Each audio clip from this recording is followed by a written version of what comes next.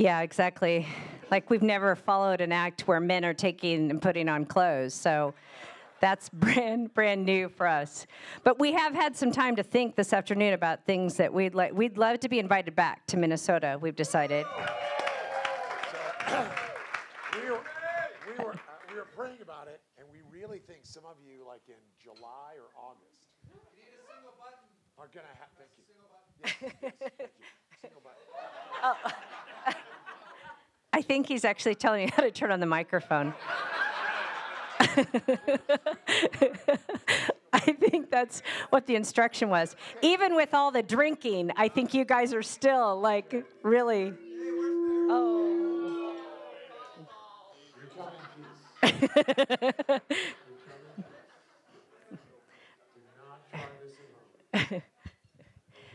Yeah, so is that good standing right there? Who is adjusting us? Is someone adjusting us? There we go. We found the magic spot yet? No, hey, it really has been fun. And we always kind of joke because in July or August, when it's about 144, we think about people that live in places that aren't like that. So yeah. If you need us to come and do personal counseling with you or your kids or your pets, we'll do that. A boat christening, a bar mitzvah, we'll make room in your house. I don't know if I'm on now. That's where I heard one button. So I got to come back to my high school reunion. It was a little while ago. I don't remember what year it was, but it was kind of similar to this setting. And I went up to the bar to get a drink, and I was standing at the bar, and this woman, Janet, and I hadn't seen her in years, and she goes, she had really enjoyed her drinks. She had really enjoyed her drinks. And so she said to me, Renee, she's like, Renee, is your husband here? And I go, he is. And I go, have you never met my husband? Because it was kind of, we've been married like 15 years at that point. And she goes, yeah. No, I haven't ever met him. And I said, that's Don down at the bar, like at the end. I'm pointing to him. And she turns and she looks down at him and she goes, he looks Mexican. And I came back over to Don. I said, Janet, you have no idea. That is going to make my husband super happy.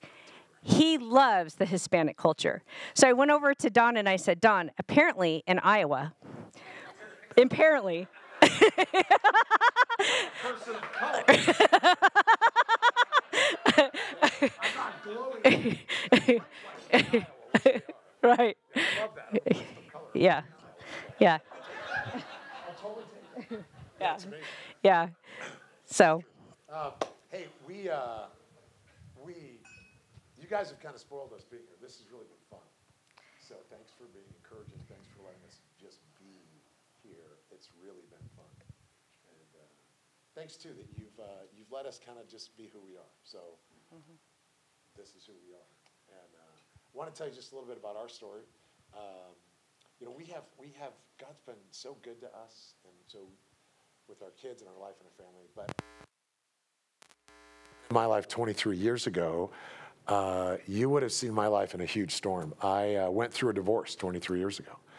And I'd gotten married to a person, and I had a lot of stuff in my own personal family background that I never really sorted out. We'd gotten married, and we weren't married very long, and all of my stuff was coming out, and all of her stuff was coming out, and it just went south in a really painful, tragic way. And I was a ministry guy in Phoenix. I had a large youth ministry, and then I was student ministry, and then a pastoral ministry at a large Baptist church with 1,000 people at it. And so my wife left me, and I was just facing a huge storm. I was doing marriage counseling for other people, and obviously the answers weren't working in my own life. And so on one morning, my wife had gone, and we had a 2-year-old son who's my son Keaton, and I was becoming a single dad, and there's 1,000 Baptists in this church, and I was their youth ministry, their college person, and I talked to the staff, and I said, I need to come up and I need to tell these folks what's going on in my life. And the head of the deacon board was a lawyer, so he had drafted this legal document that he was going to read that made Like you couldn't tell what was happening because he was a lawyer, right? So it's just sort of like Pastor Don is in certain circumstances that could affect his, the third class. And I go, can I just tell him what's going on? And he goes, if you do that, they could call for your resignation. They could fire you. And I go, okay. And he goes, if they do that, you can't sue us. And I go, okay. And he goes, you got to sign a disclosure that you won't sue us if they call. I go, okay. So I sign it, and at the end of the service, the senior pastor goes, hey, so Pastor Don wants to share something. And so I stood up, and it's 1,000 conservative Baptist folks. And I remember I stood there, and I go, hey, so here's the deal. I go, I've been coming here with my gifts for the last, year, and my stuff, and all my insights. And I go, and today I got nothing. Except that my life's in a huge storm, and my wife's left me, and I don't have any answers. I don't have any answers to give you or to give myself, and I hope you'll pray for us. And if you have any questions about my life or what's going on, I'll be down in front. And so that's what's going on. And it was really quiet. And then I walked down to the front, and I could see that there were people that were coming, that were heading my way. And so one of the first guys that came up was a guy named Hank. He was from the senior saint class. Baptists like to name their Sunday school groups. And so Hank was from the senior saints, and he came up. And I thought, these are the people that come and shoot you and bury you in the back after your life fails. I mean, in Christ, in love, but still, they're putting you in the ground. So I was kind of just ready for Hank to kind of, come at me, and you failed, and you've done the rest of that. And Hank, instead, he came up to me, and he goes, would you pray for me? And I go, yeah, well, Hank, what's going on? And he goes, my wife left me 3 months ago. I've told everybody she's visiting her sister in Omaha. And I don't know what to do. Would you pray for me? So I prayed for Hank. And then behind him, there was this couple from the home builders class.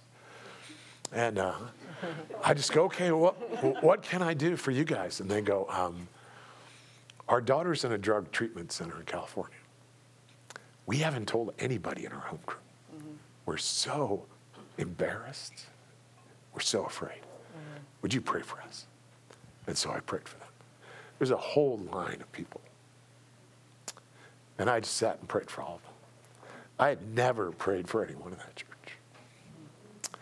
At the end, there's this new couple. And I go, well, hey, I'm the screwed up youth pastor. And if I have a job on Wednesdays, we play volleyball. How can I help you? And they go, we want to join. I go, you want to join? Really? They go, yeah, we haven't been anywhere where you can hurt out loud. We'd like to be part of this. And so I prayed for them. And God took me from a place where I kind of thought my gifts and my stuff and my training were really critical, and really took all that away.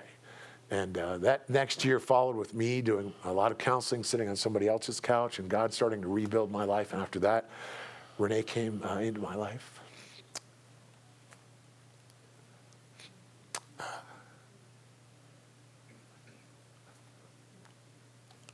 Really undeserved.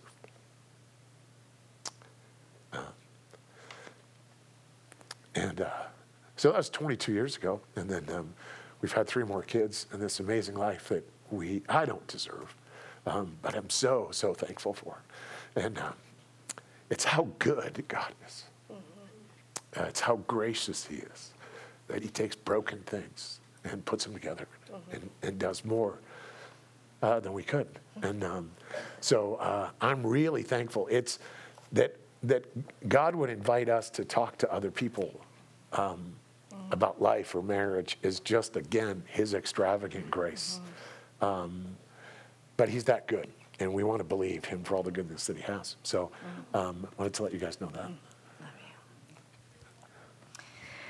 It's always amazing to hear your spouse's story. So I've heard Don's story, as you would guess, a lot. But there's something in the rehearing of your spouse's story that you go, wow, that's good. So tell each other your story. because you might hear something new. So, I grew up in Iowa, and my parents were 15 and 18 when they got pregnant. My dad always says that he married my mom on Thursday, and he took her to homecoming on Saturday. It's true.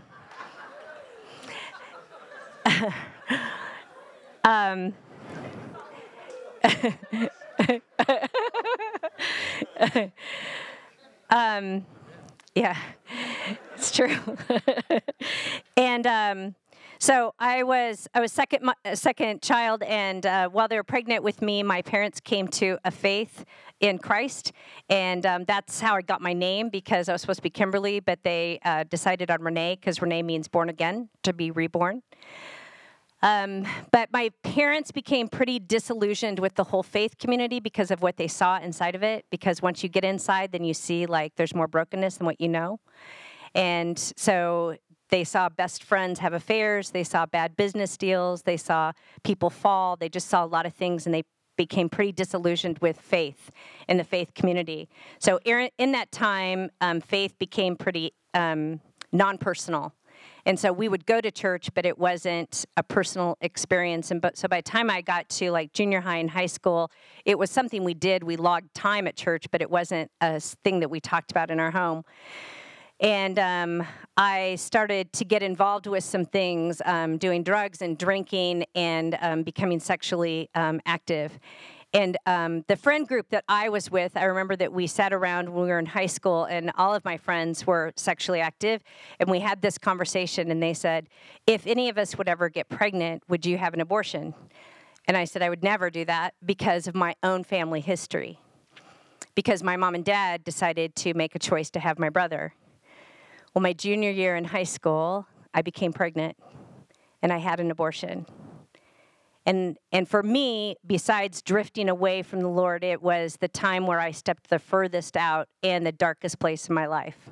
Because I thought if anyone ever heard that I had done that, I even lied on medical records to cover myself so that people wouldn't know that I had done that.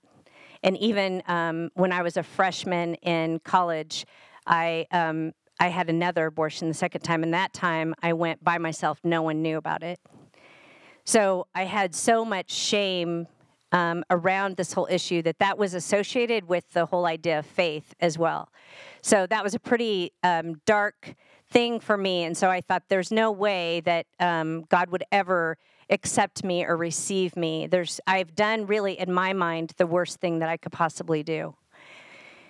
And I took that road as far as it could go. And in college, I remember kind of calling my parents my junior year and saying, I want to quit. And they said, you want to quit college? And I said, actually, I think I want to quit my life. Because it just didn't feel like everything that I was choosing to do ended up leaving me more insecure and rejected and full of self-hatred. So my parents came, and never discount the words as a parent to put into your kids. And my mom said one line to me. She said, maybe this has something to do with God. And it was enough of a seed that it planted inside of me that I started reading my Bible. And I started thinking about it, but I thought there's no way I could return to God because of what I'd done. But God just kept wooing me. He kept inviting me. He kept loving on me. He kept saying he covers me. And in that process, I came back to a saving faith, a restoration that I never knew I could possibly have. Because once you've been totally lost, the finding is amazing when God truly finds you. I moved out to Arizona kind of to start my life again, to say maybe if I followed Christ there and I could start all over, maybe I could really find a community and a faith where I could follow Christ. But this whole idea of my history came up, and as I thought about my history, I was like, Lord, I want to be able to say that out loud, because I know that in confession, darkness gets released. Because something you're hiding that we talked about today, if you hide it, it stays dark, and it has power over you. So I told the Lord, if you want me to ever say it out loud, you'd have to set it up that I could talk to my mom and dad about it. And you'd have to make it so obvious. My dad was doing business trips at that time, and he was flying through Arizona, and he said, hey, Renee, I'd love to take you out to lunch. And I said, okay. So we went to lunch, we sat down, we started talking about things, and out of the blue, my dad turned to me and he said, Renee, you know, I think if your mom and I would have had an opportunity, we probably would have had an abortion. And I looked at him and I was like, how in the world? And I said, you know, Dad, I think I have something I need to tell you. So I said, Dad, I have a secret that I've been living with for a long time and I need to confess it to you. So I told my dad what had happened. And in the telling, my dad sat there and he cried with me and he wept. And I said at the end of it, Dad, I need to ask you this question. Will you forgive me? And he said, before I answer you, Renee, I have a question for you. Will you forgive me for not protecting you, for not knowing you, for not being with you? And I said, yes. And he said, I forgive you too. And in that moment, something shifted and changed inside of me because God called back these places. He told me that I was deeply loved. And the Lord did this work inside of our family and with my history that I never thought possible.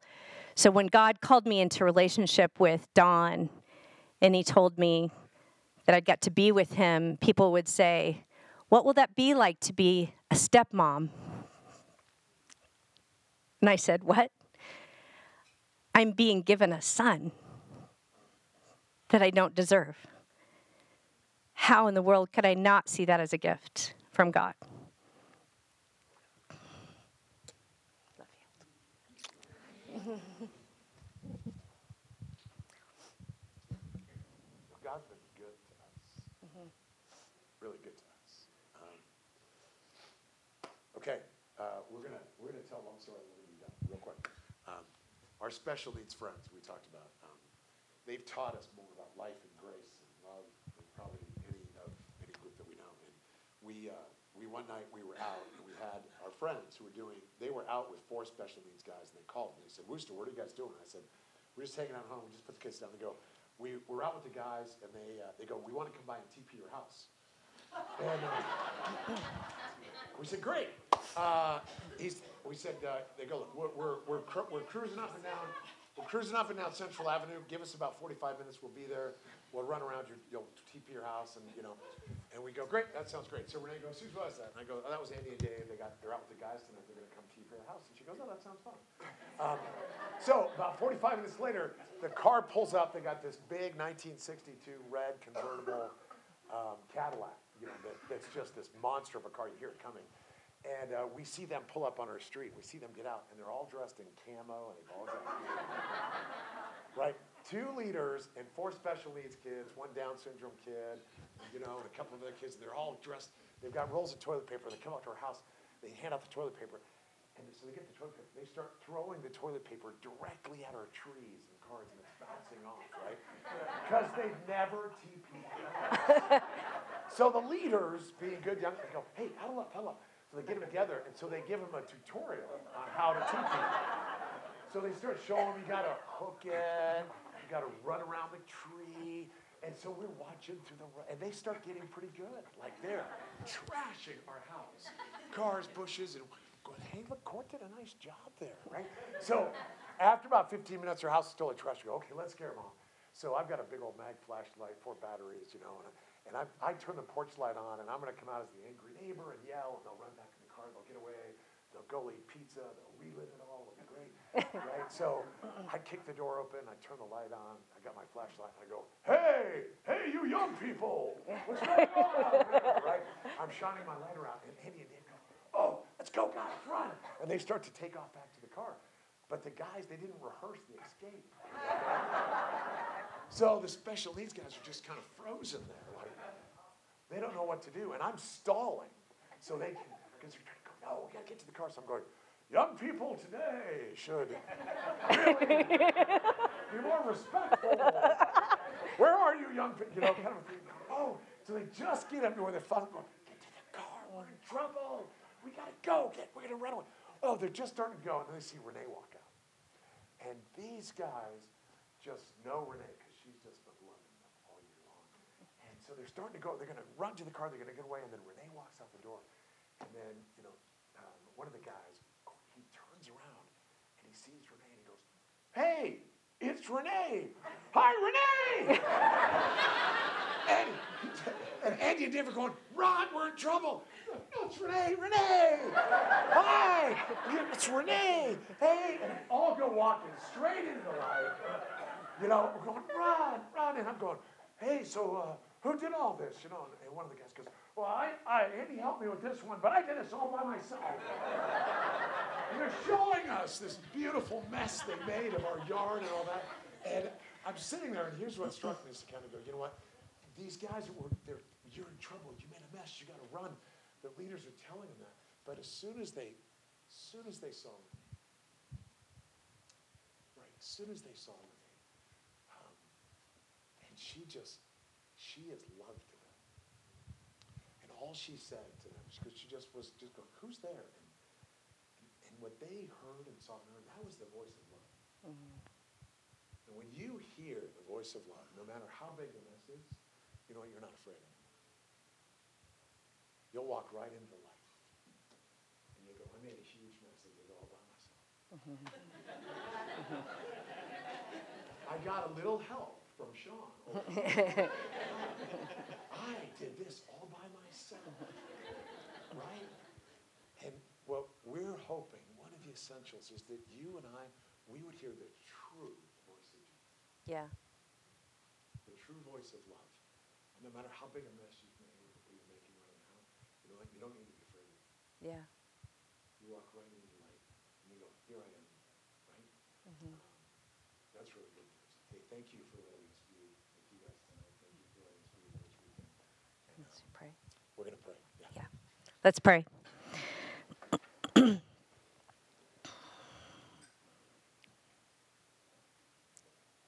We thank you, God, that you find us, that you recover us, that you restore us, that you redeem us. We thank you, God, that we're safe when we're in your light, not in darkness. So we ask, Lord, that you would continue to speak your voice of love, that you would draw us out, that you would compel us to be with you. Thank you, God, for each heart that's here. And we ask, Lord, that our hearts, as they're drawn to you, Lord, that we would sense the goodness that you've placed in front of us, that you're up to a good thing. We thank you, God, that you know our tomorrows. And we thank you that you give us the gift of being present today and with each other. Thanks for this time and this dinner and the gift that you've given us. In Jesus' name, amen. Amen.